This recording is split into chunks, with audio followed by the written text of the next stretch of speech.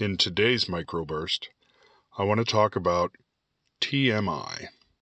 No, I'm not talking about someone giving you the details about the last time they were sick.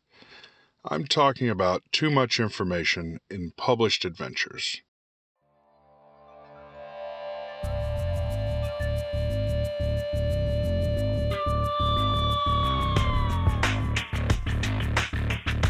You're listening to Frank T's Liner Notes, an informal, irregular podcast where I will think out loud about map design, papercraft terrain, game theories, projects I'm working on, and, in general, letting loose the voices inside my head.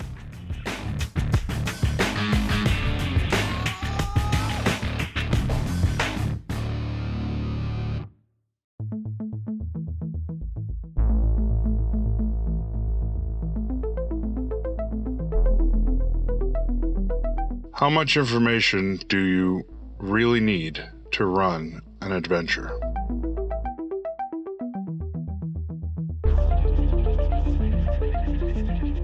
I love using published adventures, but one of the things that frustrates me about them is the amount of prep that I need to do when I'm getting ready to run a game. Most of the time, it's about the same amount of prep as if I were writing my own adventure from scratch. When I'm prepping a pre-written adventure, I have to read through the entire adventure at least once and take notes. I usually use 3x5 note cards or print out the adventure and write notes out on it or highlight certain parts that I want to make sure I touch on and make stuff a lot more readable and easy to find while I'm at the table. Of course, reading the adventure, there's probably a certain amount of information that is gleaned and therefore saved in my subconscious so that when I get to the table, I probably remember a whole lot more. But when I'm writing my own adventures, to save time and prep, I just write down the notes and highlights, short tags or descriptions, really just the information that's needed for each encounter. I don't write out the monster's hit dice, I write down their hit points. And more recently, I've adopted the convention of just noting the attack damage. I just use the average. I don't write that a monster does 1d6 points of damage with a sword. I use the average hit points of damage and say one attack does 3 hit points of damage. And basically that's what it does every time it hits. Why aren't published adventures written more like this? You could front load the adventure with all of the needed background information and introduction information, the player start information. But when it comes to the actual adventure, why don't we just have the necessary information? If you need more, you can always go to a monster manual or even put a bestiary in the back of the adventure that could be used for reference. But for the most part, there's a limited amount of information that you need for running the game at the table.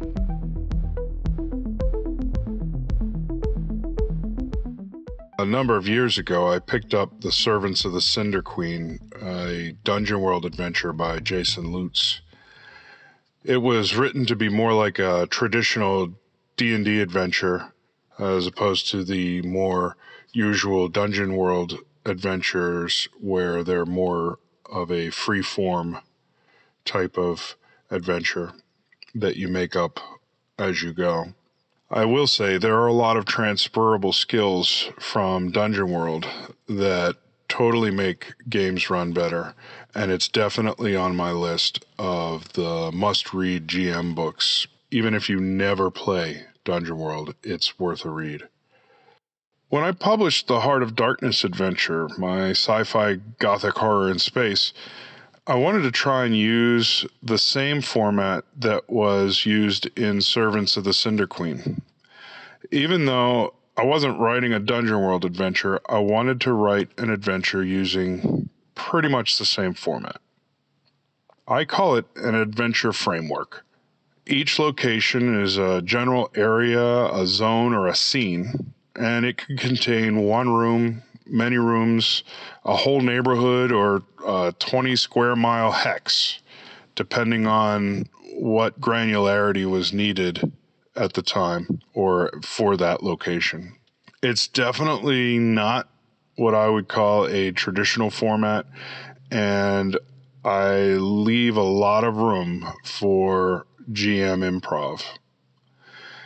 Now, I wrote it in much the same way I would prep my regular game adventures. Each encounter area includes a list of tags or short descriptions that I sorted into 5 different categories: connections, elements, details, discoveries, and GM inspiration.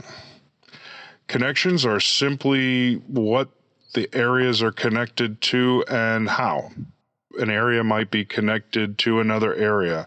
So rather than drawing out a large map or needing a large map for people who prefer theater of the mind.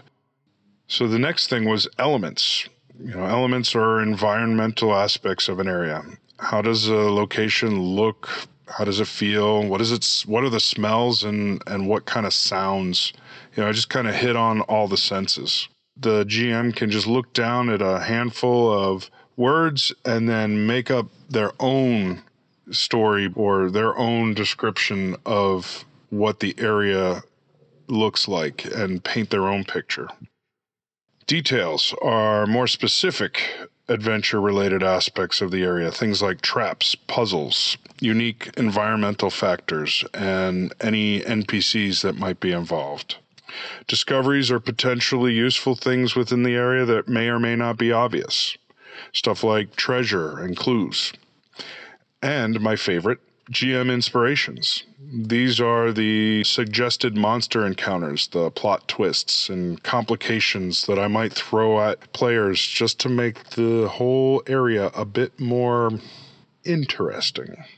I think the concept of creating adventures using just simple outlines and tags is definitely one that should be more explored in published games. It's great for low prep or no prep, and you can easily read a few words to spur your imagination at the table while you're running on the fly, as opposed to having to read a few sentences or even paragraphs.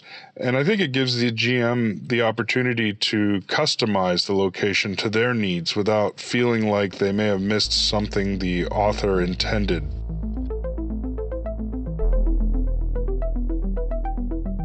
Most of this comes from my recent zine project. I really don't want to call it a zine project. I don't know if it's going to be a often enough to be a zine, or if there's going to be any frequency or regularity.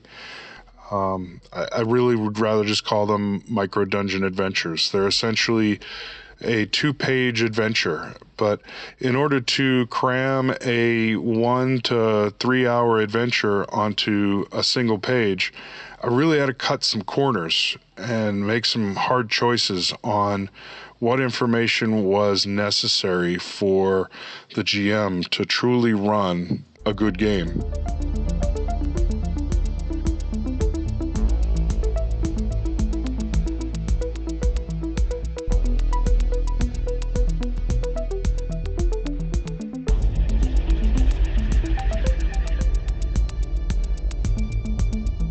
So what do you think?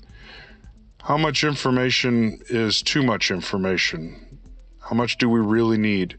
Do we have inflated word counts because people get paid by the word?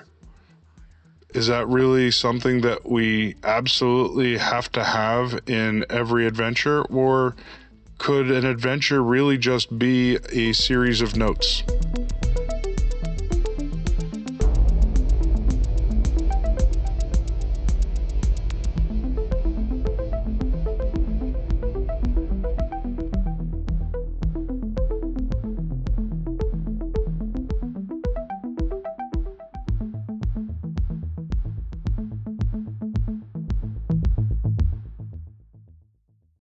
Hey, Frank, man, love your last episode. That dude you had on with the message was super funny. Anyway, reason I'm calling.